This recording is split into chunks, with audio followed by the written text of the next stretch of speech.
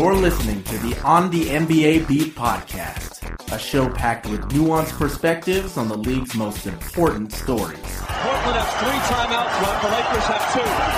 Bryant to shot!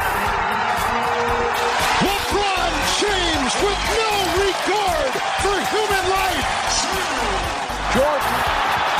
Oh, a spectacular move by Michael Jordan. And now, your hosts, Lauren Lee Chen and the twins, Aaron and Joshua Fishman. Hey listeners, it's Lauren Lee Chen with On the NBA Beat, and we have another team interview coming your way. This time it's the Brooklyn Nets, and we have the managing editor and founding partner of the Brooklyn game with us, Devin Karpetian. Though actually, for a lot of his life, technically speaking, that might not have been his legal name, since there was a typo on his birth certificate, which went undiscovered until he was 18 years old. Hey Devin, thanks for joining us today. Happy to be here, man. How you guys doing? Great. The Nets are in a tough position right now. Basically, through trades or swapping picks, they are not going to be in control of any of their own first or second round picks until 2019, actually. So clearly it's going to be difficult for the Nets to rebuild through the draft. So for their rebuilding process right now, what other avenues do they have in the near future? Well, one of the biggest problems with them, you just hit the nail on the head, is that they don't have any draft picks, right? So if you're going to try to rebuild as a young team, you want to have cap-controlled assets that you can get on a rookie deal. And they just don't have that option. And nobody's going to be taking Brook Lopez for a top 5 pick, or no one is going to take Thaddeus Young for, a top 8 pick. And that's really what you'd want in a situation like that if you're trying to rebuild.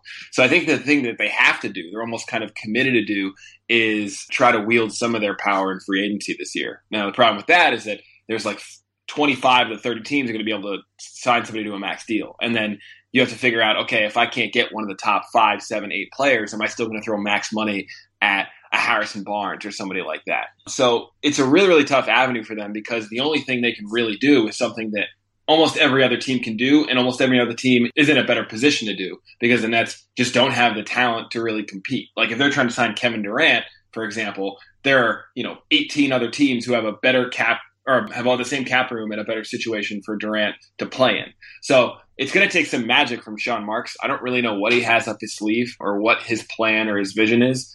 But if he can do something in this free agent period to kind of put the team back in the competitive level, I think that's what he almost has to do. Would you say that there's anyone on the current roster that are the important pieces to build around, or would you sort of just call everyone on the roster an asset to use maybe in trades or maybe as contracts going forward? I think it's a little bit of both. I think they're committed to keeping Rondae Hollis-Jefferson around. And, that's to his credit. He's been really, really good. And they picked him up, 23rd in the draft, and he's well earned that. I think they're shopping Brook Lopez is like an annual ritual at this point. So I think they'll probably test the market on him. But the problem is, again, you've got a guy who's going to be making, $40 million over the next 2 years. And you have to find a team that's going to take that on and give you something valuable in return. And I don't think that there's really an option for that out there. Now, again, and this is kind of the flip side of that, is that with all these teams that are going to have a ton of cap room and nobody to spend it on, maybe there is a team that will take on, a Brook Lopez and maybe give you a couple draft picks if they're a step away from competing and don't necessarily need the picks right away. I don't think it's going to happen, but it's a possibility. So I think that, to answer your question, there are pieces that they are trying to hold on to very clearly. I think they want to see more out of Chris McCullough. I think Brook and Thad are kind of the centerpieces right now.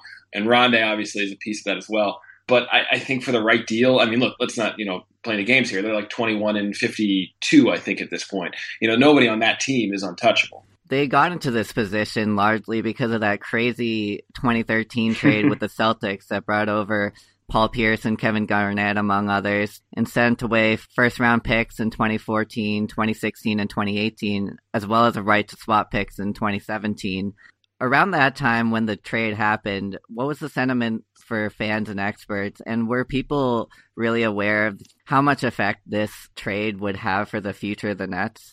Well, no, I don't think anybody really had a sense of this. There might have been a sense that this was the worst case scenario, but I don't think anybody actually thought that this was realistic. Now, look, it's very easy now to look at that trade and say this was a disaster that set the team back until 2020. But at the time, the almost overwhelming majority of people were like, this is a great deal for the Nets, and they're going to be competitive with the Miami Heat, and they're going to try to win a championship.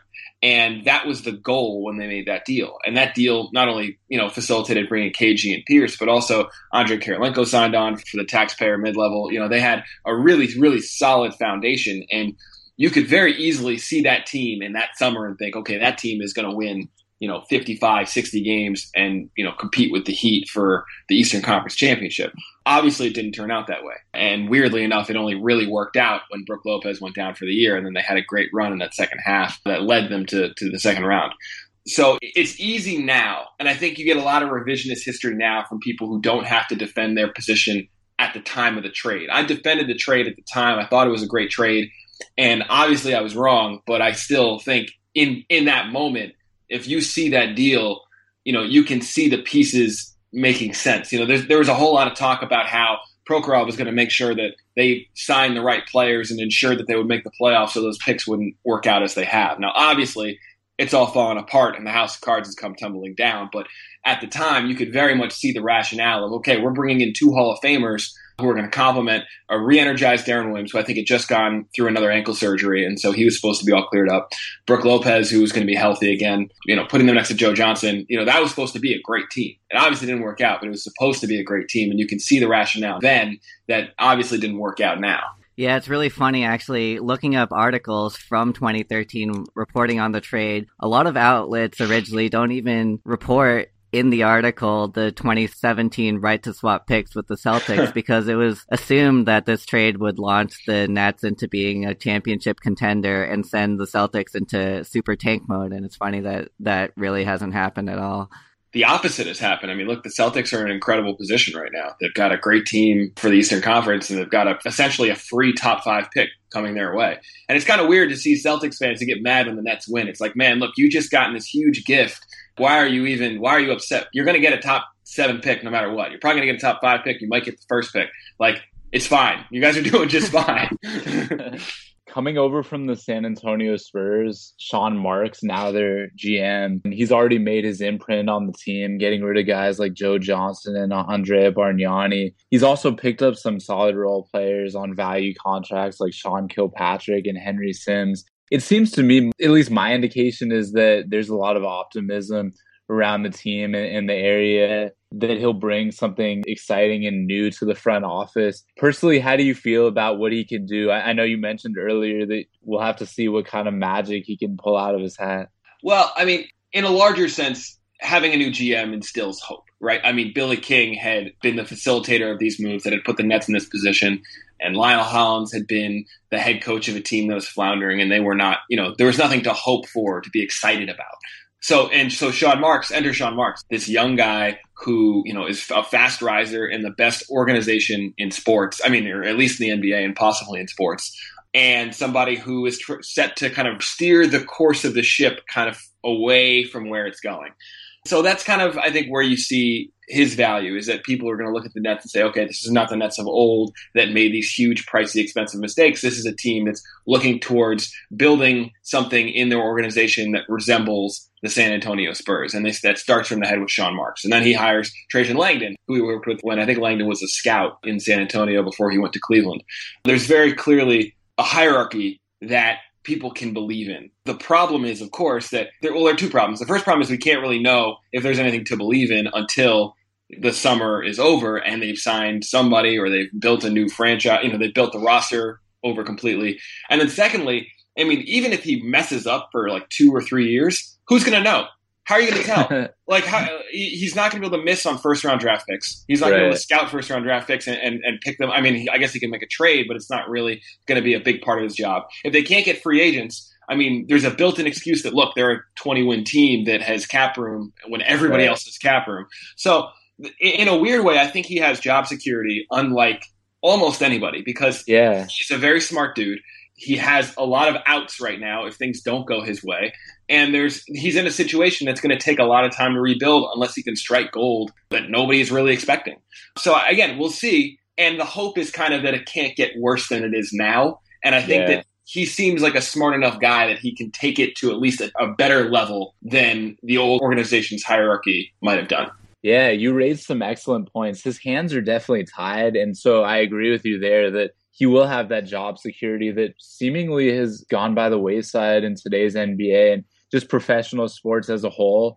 Yeah, he would have to franchises pull out some, like, Jason Kidd-esque, very strange, like trying to steal power from Prokhorov. I mean, I don't know what he would have to do to lose his job. Let's put it that way. It would be pretty hard, yeah. So as long as he shows up to work on time, he's professional and everything, he should be okay for a little bit. And that could be a good thing too, in allowing him to be more patient with his moves and give him a longer time horizon. But Sean Kilpatrick is one guy that I mentioned earlier that he picked up from the D-League. He's been a really good player. He's 26 years old, actually from Yonkers, New York.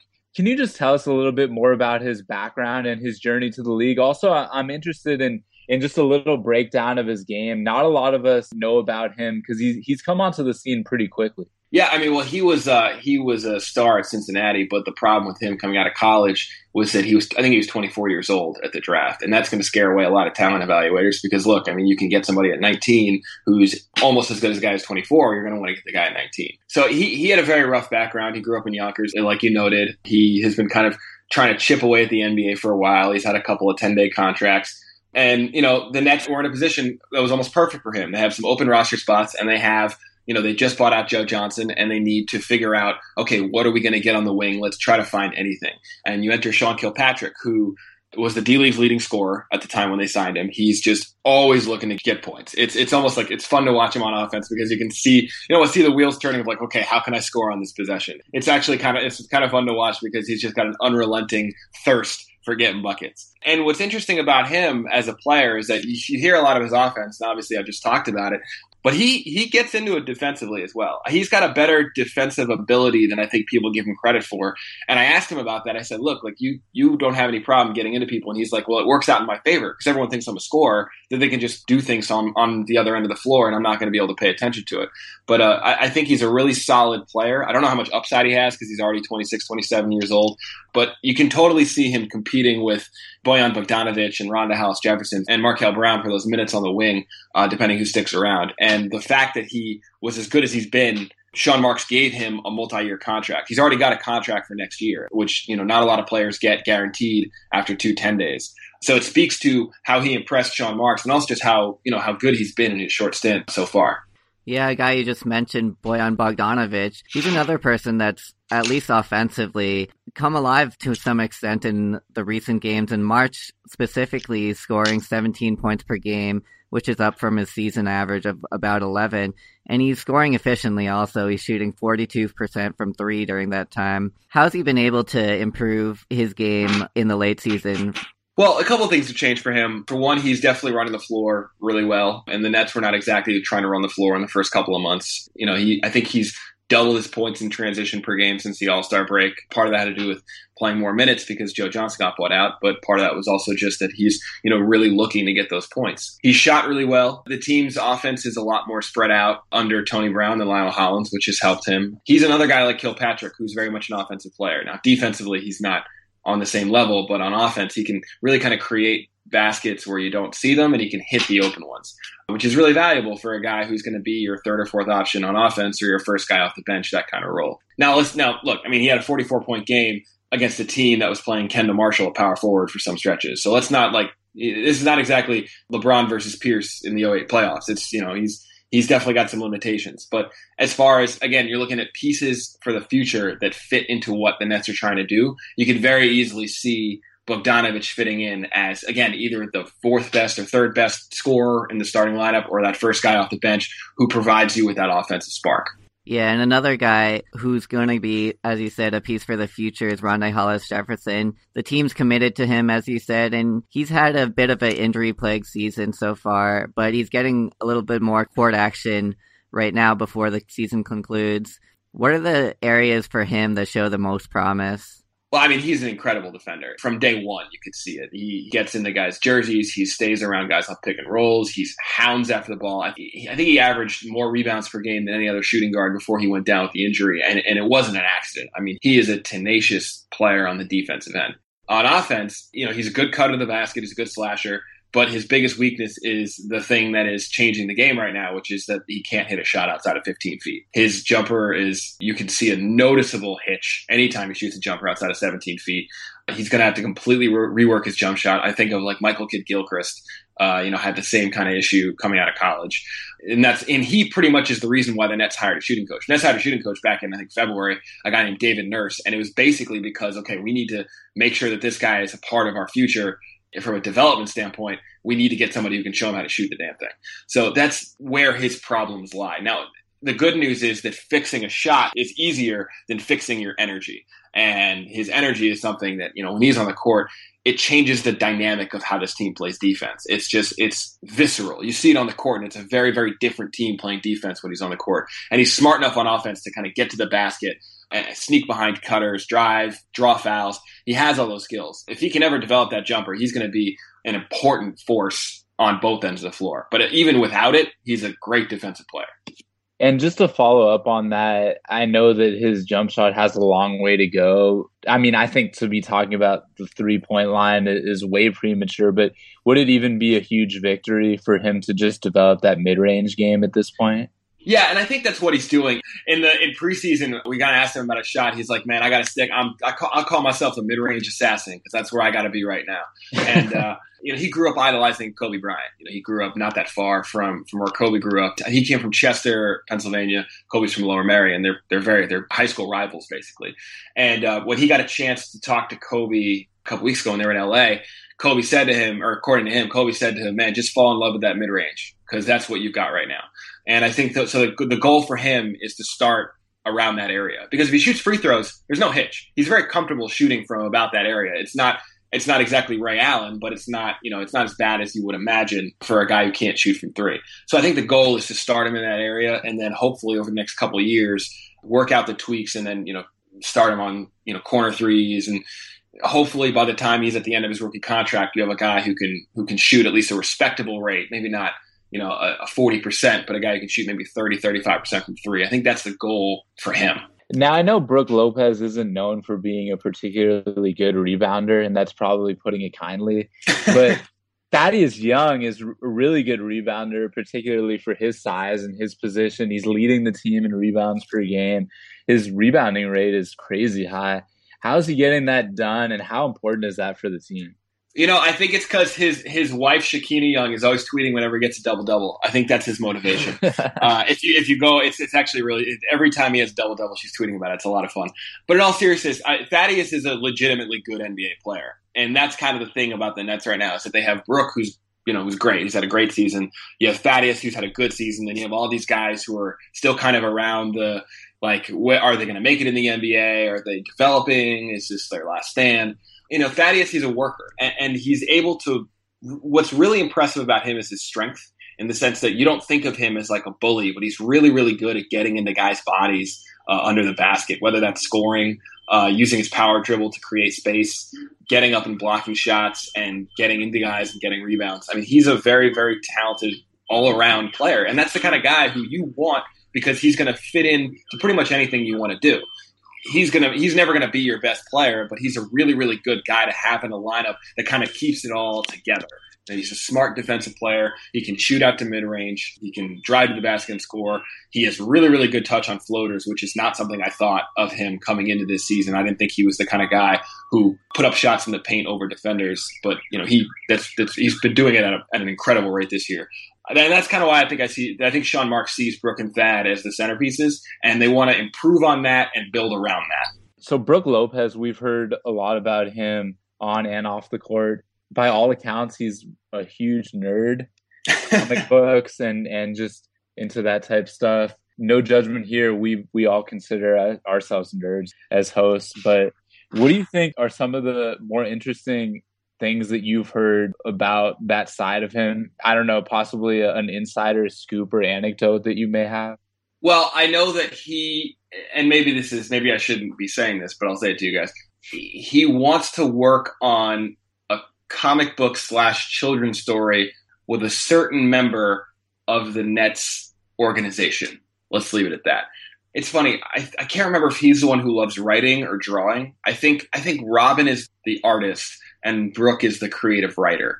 Okay. And the funny thing about that is that, so Brooke and Robin have been peddling this idea that they have a comic book in the works, or like a comic book series in the works, for like 5 years. And it's never happened. And I can't believe that they actually have it. Because if you're a 7-foot pair of twins who live in New York City, in the same city, who have all summer together, and you both are multi-millionaires, set for life, your generation set for life, you can get in a room with Marvel and pitch a story. And it's got to be, if you do that and it's not, if they don't approve it, it's got to be the worst story that's ever been written in the history of man. So I personally don't think that they could be that bad. So I think they're just putting one over on us. And I'm going to believe that they have a comic book when I see it. Let's put it that way. If they come out with one, I'll believe it when I see the binding in my hands and I open it and it says by Brooke and Robin Lopez and there's a drawing of some action adventure fantasy superhero. That's when I'll believe it. Until then, I think they're just lying to people. That would be cool if they end up collaborating. Do you think it's possible that maybe they just are just procrastinating and they just don't want to put in the time? They feel like they could, but they just haven't gotten around to it? Oh, definitely. I think there's definitely a chance of that. So the first time they played against each other, I don't remember if this was last season or the first game of this season. The night beforehand, Brooke went into how he and Robin went out to McDonald's at 3 a.m. and got filet of fish. So I don't think that they're the most motivated guys to finish anything besides, playing in their incredibly talented basketball careers. Let's put it that way. And we've talked a lot so far this episode about various players' offensive skills. And it seems like other than Rondae Hollis-Jefferson, that's the focal point of a lot of the players on the Nets. The Nets are 30th in the league in opponent field goal percentage. They're 29th in defensive rating. So is their defense just a personnel issue that they don't have a lot of defensive-minded guys other than Rondae? Or is it something wrong with the coaching? I think it's a little bit of both. I mean, look, Lionel Hollins had kind of a reputation as a defensive coach in Memphis, but a lot of that had to do with the fact that he had Tony Allen and Marc Gasol, who happen to be two great defensive players. The Nets don't really have that. But also, A, when you're switching coaches in the middle of the season and when you don't have the personnel, B, you don't have the personnel, it's really difficult to have 5 guys who know what all the other 4 guys are doing on the court at the same time on the defensive end. It's easier to do on offense. It's not as easy to do defensively. And so if you watch the Nets now, and I don't blame you if you don't, but if you watch the Nets now, you see 5 guys who might be playing with each other for like the 3rd time. And so Chris McCullough might not know what Sean Kilpatrick's supposed to do on this pick and roll coverage. Or, Bojan Bogdanovic might not know what Thomas Robinson is doing in help defense. And so there's all these little things that over the course of a 24-second shot clock, there's going to be an opening and something's going to fall apart. And that's what happened to the Nets. We're recording this Wednesday afternoon. On Tuesday night against the Magic, they allowed 139 points. The Magic shoot like 60% from the field, 50% from 3. And a lot of them were just clean open looks where the Nets just didn't know what anyone else was doing. Now, if they get another coach in the offseason and they hire somebody who actually has autonomy and they sign personnel who have already kind of a defense first mentality and they can build something out of training camp, I think you're going to see a defense that's a little better. If they don't get that personnel and Tony Brown doesn't figure out whatever is not working on defense that is working for him on offense, you might see a little more of the same. Yeah, it is kind of like a ragtag bunch of guys. There were a lot of guys that came over first on 10-day contracts that now have more longer-term deals, but it seems like a lot of the makeup of the team are these unheralded young players, guys like Kilpatrick, as we mentioned before, Henry Sims, Karasev, Markel Brown types, Chris McCullough. Next season, there's going to be a new D-League affiliate for the Nets, the Long Island Nets. Do you expect them to use that more heavily to scout talent and find more of those unheralded young players to help their rebuilding process? Yeah, absolutely. I mean, look, Sean Marks was the GM of the Austin Toros with the San Antonio Spurs. He knows the value of what a D-League team can bring. Because right now, the Nets basically have a 10-man rotation where 8 of the guys are trying to fight for an NBA contract, right? Like you have guys who, like Shane Larkin and Thomas Robinson, who, if they don't prove something to some talent evaluator, they might be at the end of the road. So the D-League team, the Long Island Nets for the Nets, is a chance to look at these players and continue to evaluate these kinds of guys, these diamonds in the rough. And I think they're absolutely going to use it. So for the first year, the Long Island Nets are going to play in Barclays Center. They're going to practice in Brooklyn. Like they're not going to be guys who the team doesn't have a sense of how they're playing. It's not like they're off in Grand Rapids or Maine somewhere and Sean Marks sees them, once every 3 months. These are going to be guys who are in the gym all the time, and they're going to have a chance to evaluate and figure out whether or not they want to continue to work with them. So I think that's going to be a very, very important part of their development. Now, again, the other side of that is if you had a top 3 pick, maybe it's not such a big priority that you go in the D-League, but they don't have that. So they have to go to this avenue. And I think it's going to be a pretty strong priority. Your Twitter bio says that you watch the Nets, so we don't have to. I think that's pretty hilarious. And we haven't really watched the Nets, to be honest. That's why it's there. Yeah. What's the biggest surprise or most under the radar story, or just something that people may not be aware of who don't watch the Nets on a regular basis? It's a good question. This might be a bit of a cop-out answer because I think people generally know how good he is, but Brook Lopez is really having a great season. He really is. He's having one of the better seasons of his career, and it's a shame that he's surrounded by a bunch of talent that's just trying to prove that it belongs in the league rather than guys who have established themselves. He's an incredible post-up scorer. He's a great pick-and-roll scorer. He's a better rebounder now than he has been before. I think he's averaging about 8 rebounds a game, which, isn't fantastic, but it's better than the anemic amount that people think he gets. He's the kind of guy that, he's very loyal. He's been, peddled on the trade market pretty much since the day he was drafted, and he re-signed here.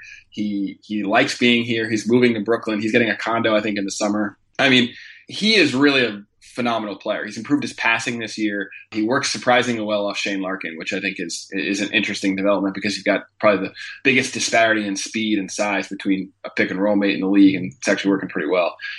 So that's kind of what I would say. It's like if you're not watching the Nets, it's hard to appreciate Brook Lopez because you think he's just putting up stats in a bad team. And to some degree he is, but he really has had a really, really good season. And I hope for his sake that the Nets can figure out something in the offseason so that he can shine on a team that's actually good again as opposed to a team like this.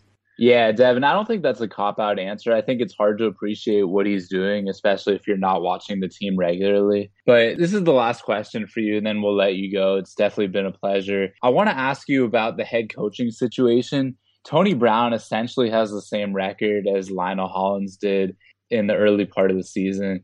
You said that with Brown, the team was opening it up a little bit more offensively, but what are the primary differences? And does Tony Brown have any shot at all of staying on as head coach and shedding the interim tag?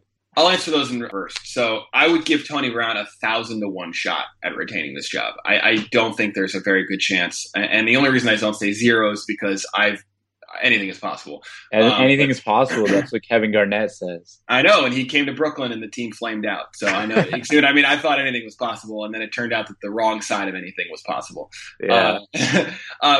So I think Tony Brown, when you talk to him in interviews, I think you kind of get a sense from him. He might not say it outright that he's like, look, I'm auditioning like my players. Like Shane Larkin is auditioning for his next contract. I think Tony Brown is auditioning for a proper head coaching job. And I think what the Nets are going to do in the offseason is look for somebody with a little bit more of a pedigree. It might not be a former coach. It might be a top assistant like an Ettore Messina or a Kenny Atkinson. But I don't think Tony Brown is going to be that guy. Now, under Brown, like I said, they've opened the floor up a lot more. So with Hollins, you get a lot of plays where guys would curl around and shoot 20-footers. With Tony, you got a lot of plays where guys are spotting up and shooting threes. And if you look at the pre-Hollins and post-Hollins numbers, their 3-point shooting, I think it's like 5th in the league since Hollins got canned. I mean, it's a staggering difference. Wow. So that's been the primary. Yeah, I don't have the number offhand, but if you look it up and plug it somewhere into this podcast, it's a staggering difference. Markel Brown has gotten a lot more better looks. Bogdanovich has gotten good looks. Signing Kilpatrick was another part of that. The offense is a little more free-flowing and a little more spaced out. Defensively, they've looked a lot worse. I don't know exactly why that is. I think that, they weren't good before and they're still not good now. So I think that's pretty much where that comes from.